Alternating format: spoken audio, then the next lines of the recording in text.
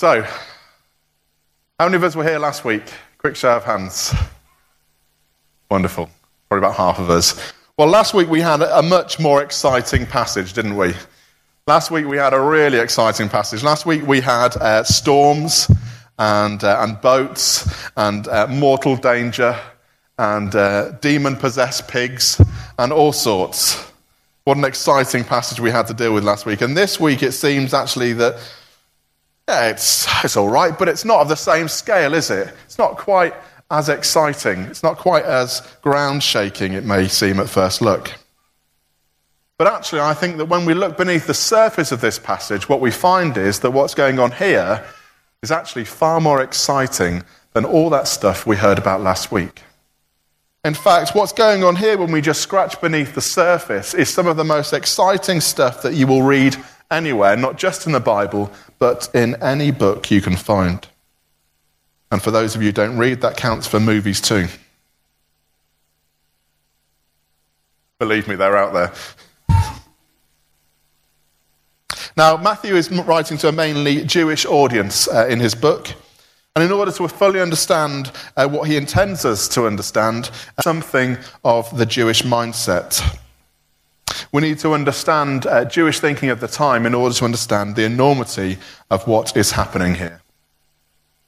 Now, I'm no expert on Judaism, but I can only talk from my experience, and I have the experience of meeting with some people who know a little bit about these things, and hear from what they say, and I'm just going to share that with you a little later, and hopefully it'll help us just to go a bit deeper, but I acknowledge that there may be one or two here who have much better information or have researched Judaism much more, and so if we'd like to chat afterwards and I will bow to your greater knowledge, that would be wonderful. I'd always love to hear more and more fully understand what the mindset of those first hearers would have been, because the more we can grasp the mindset and the understanding of those first hearers, the more we can understand what the passage has to say to us.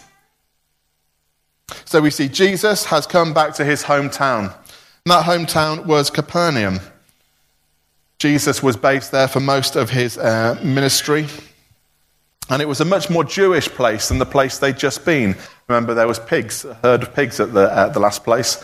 You wouldn't get that in Capernaum. It was a much more Jewish town. And because of that, he was likely to encounter, and in fact did encounter, many of the Jewish authorities, the teachers of the law and the Pharisees. And Jesus, when he encounters these people, there always seems to be a lively exchange that goes on. That's no different here. There is a crowd as well, but we don't hear about the crowd until the very end. They're not mentioned at the start, but we hear about them at the end because they then make up their mind about what they're going to believe about Jesus. So there is a crowd around as well. And it's into this crowded area, which is full of local people, but also the Jewish authorities, that some men bring a paralyzed man to Jesus on a mat. And when Jesus sees this, we're told that he looks at them and sees their faith.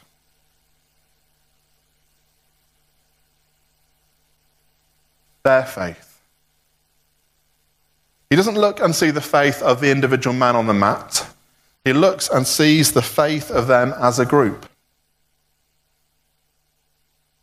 There's a power in corporate faith that sometimes in the West and in our Western thinking we lose sight of. But for the Jewish people, the community of faith was central and essential. The Old Testament, time and again, it talks about God's relationship with his people.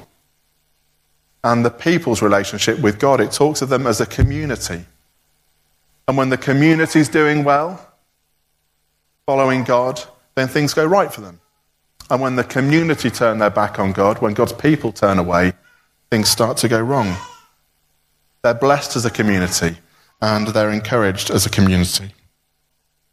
Now, it's not to say that our own individual faith isn't important, but perhaps we've lost something of the understanding of the power of faith in a community.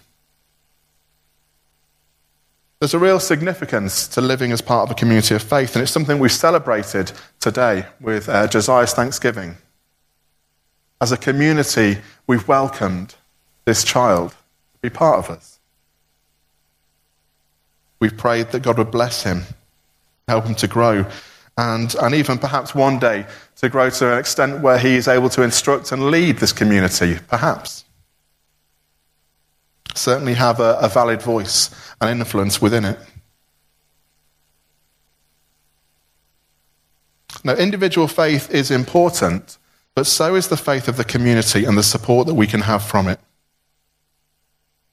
That man was unable to carry himself to Jesus in order to receive what he needed to receive. He needed to rely on the support of his friends. It was only through their support and their encouragement that he was able to receive from Jesus what he needed. Do we have friends who will carry us to Jesus when we cannot carry ourselves? Are there times in our life when we do not have the strength or the inclination to seek God, and yet we have those who gather around us who encourage us and carry us even into his presence? The truth is that sometimes I have doubts. I have doubts about whether God is real. Not all the time, don't worry, it's not. Maybe just about 70% of the time. Joking. But occasionally, I have those doubts. And I have doubts whether God actually cares. And I ask the question whether life would be an awful lot simpler if I just jacked in this whole Christianity thing altogether. Sometimes that's the way I feel. I was going to say that it would mean I'd have to give up my job, but sadly in the Church of England that's not true. But there are moments when I am weak and my faith is on rocky ground.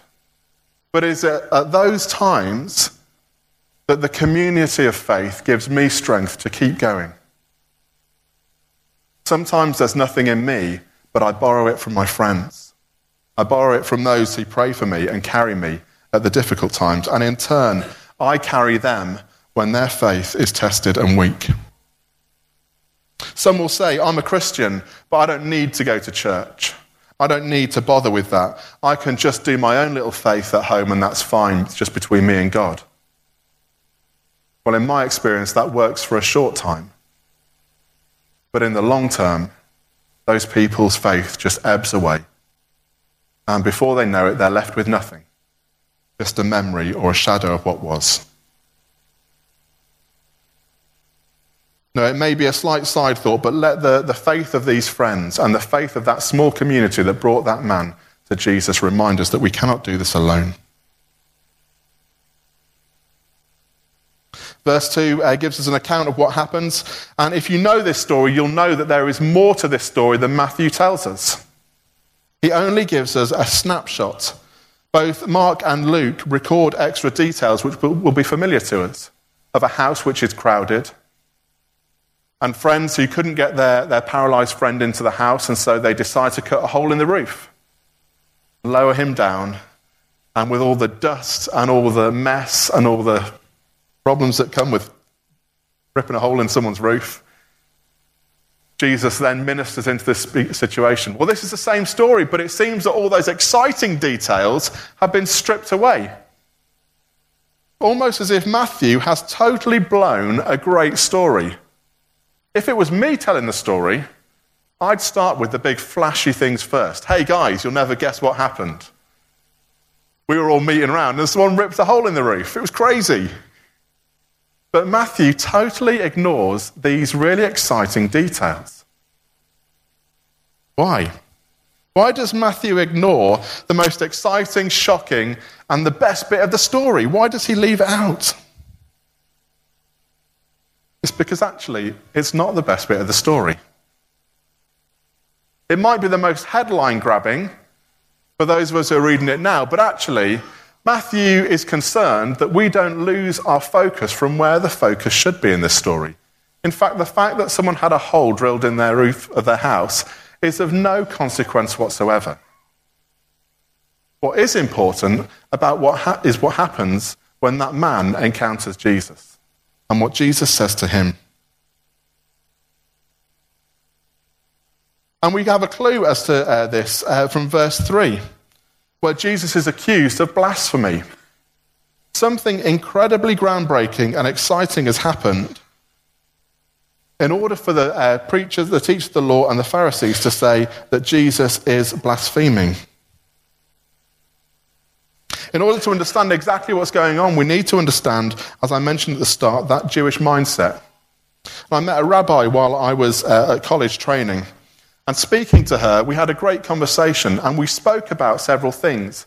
We spoke about this idea of shalom, which some of you will be familiar with, and also how forgiveness works within the Jewish community. And I'm just going to share those two things with you briefly in order to help us understand exactly what is so groundbreaking about Jesus when he says, "Take heart, your sins are forgiven."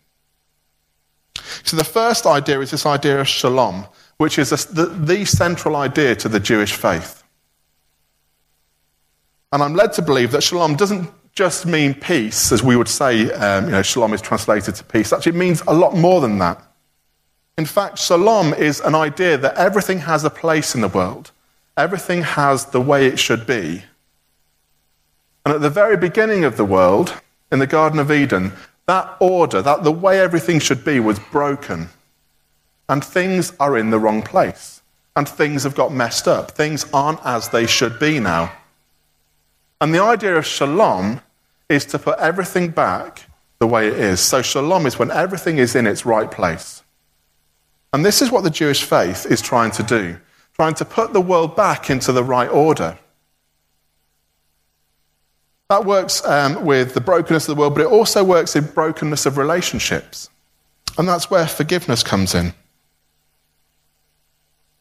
You see, in the Jewish mindset, if you have wronged someone, the only person who can forgive you for what has happened is the person you've wronged. In fact, when you wrong someone, that person then has a power over you because they have the power to either forgive you or to not forgive you. They can withhold their forgiveness, and you will never be forgiven for that thing that you've done wrong. If you can never be forgiven for the thing that's gone wrong, then you can never have shalom. You can never be at peace because there is a part of you, a part of your life, which is so broken that can't ever be repaired apart from by the person who you have wronged. And that's why in Matthew 18, when Jesus is asked, "How many times should I forgive?" 7 times? Jesus says, no, you should forgive 77 times. In fact, what Jesus is saying is you should forgive every time. There is no limit to the amount of times you should forgive. Because if you don't forgive, then how can there ever be shalom? How can there ever be wholeness in the world because you are withholding that peace from somebody else? And there cannot be peace in the whole if there is not peace in every single part of it.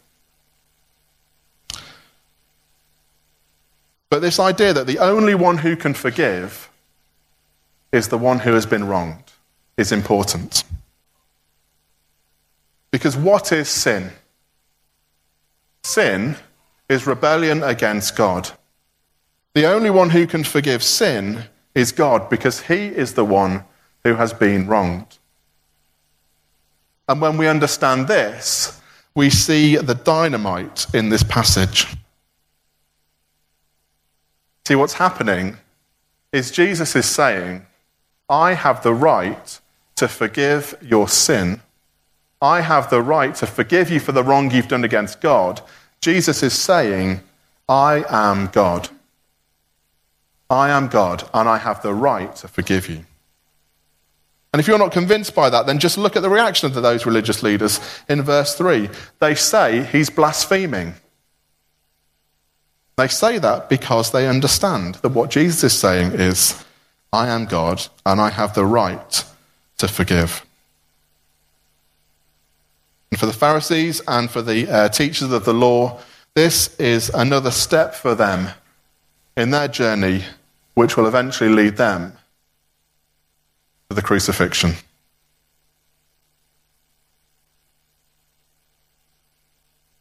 Jesus then asks this question, verse 4. What's it easier to say? Is it easier to say your sins are forgiven, or is it easier to say take up your mat and walk? The Pharisees, they're questioning whether Jesus has the right to say your sins are forgiven. They're saying he doesn't have that right. Jesus is saying, well, what's easier? Is it easier for me to say your sins are forgiven, or is it easier to say take up your mat and walk? On the one hand, it's easier to say your sins are forgiven. Because to say that, you need, there's no evidence that can prove whether that's true or not. Not in this life anyway. And so actually, if Jesus can't forgive sins, then there's no way of testing it. Whereas to say, take up your mat and walk, is measurable. If the man doesn't take up his mat and walk, then Jesus had no right to say that. He had no power when he said it. You can see. If he does have the power and the authority, the man will walk. But the truth is, the forgiveness of sins is a much deeper problem. Because only God can forgive sins. And at what cost did that forgiveness come? See, we know the cost of that forgiveness. We know what it means when Jesus says, take heart, your sins are forgiven. They didn't know at this point. It was before Jesus had gone to the cross. But we know, looking back, that in order to say that, your sins are forgiven, Jesus was committing himself to death on a cross. Because if he said that and he didn't die on the cross, it would be a lie. The only way sins can be forgiven is through Jesus' death and resurrection on the cross. And here we see what Jesus says to him is not just a mere, all right, you're forgiven, but it's a commitment that Jesus will die for this man. Truth is that when Jesus sees this man, he sees all of his need. The obvious need to everyone standing around is that he can't walk.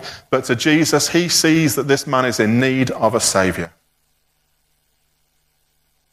The truth is that we can do the same. When we look around, we see the needs of the world. We've prayed for some of them today, and we will pray for more throughout the week, I'm sure. And as we look in our newspapers and on the internet and the news channels and all the things we look at, we see the needs of the world. And there are many, many needs. But we need to see that spiritual need as well. See, those needs can be met by God, and we pray that they will. But the need that must be met is the need of every heart. That without Jesus, without his death and resurrection at work in us, we are lost. We are more wretched than even this paralyzed man who could not get himself around. Jesus sees a spiritual need, and that's why he addresses it first, because it's the most important thing. But also Jesus meets his physical need. And so he says to him, get up, take your mat. And the man gets up. He takes his mat and he walks. The man is healed. And the physical healing is the sign and confirmation that Jesus has the authority to speak those words, but also speak the words he spoke before, to prove that Jesus is not a liar, but he speaks the truth. That this man gets up not only with his body healed, but with his sins forgiven.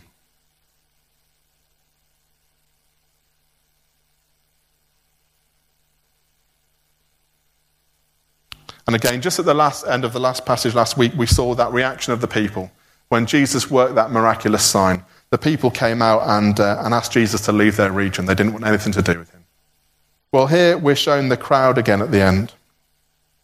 The crowd see what Jesus has done. They hear the words he has spoken. And what's their reaction? Well, we know the reaction of the religious leaders and the Pharisees. But the crowd themselves say this. They were filled with awe, and they praised God who had given such authority to men. They were filled with awe, and they praised God. The truth is the same this week as it was last week, and the same as it will always be. That when people encounter Jesus, they have a choice. And it's a choice to go one of two ways, and there's only two ways to go. First is we see what he's capable of, we see who he is, and we choose to turn our back on him. We decide that life would be much easier without him, that we like things the way they are, and we turn away, and we ask Jesus to leave us alone. Or the second is this. We see Jesus, we see what he's done, we see what he's capable of. We put our faith in him, we put our trust in him, we follow him, and we give glory to God. That's the choice that faces all of us. And it's the choice that faces every single person in this world. When they meet Jesus, how will they act? What will they choose? Do I follow, or do I ask him to leave? And this, for me, is one of the most encouraging things that we can have in our lives, and particularly in our evangelism. We're talking a lot at the moment about sharing our faith with other people. About the good news that we have within us, not keeping it silent, but spreading it abroad and spreading it wide. This, for me, is the best news. Because what this tells me is that our job is not to make people follow Jesus.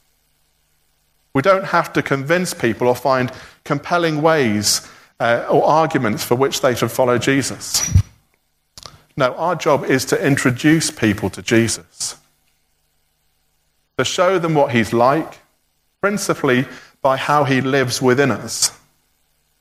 To introduce people to Jesus. And it is their decision about whether they will follow or whether they will ask him to leave. If those two choices were choices that were made by people when Jesus was actually there, walking the earth, meeting people day to day, if those two choices happened then, if even Jesus himself had people who turned their backs on him, then we shouldn't be surprised when we have those same two reactions when we share Christ with other people. In fact, we should be encouraged, because in doing so, we're walking that same path as Jesus. This year, let's encourage one another as a community of faith, together, to share the good news that we have in Christ, so that we may introduce Christ to many, many people who do not yet know him. Let's not be surprised when some of those people who we share Christ with want nothing to do with him. But let's be encouraged, because some will. And that was Jesus' experience too.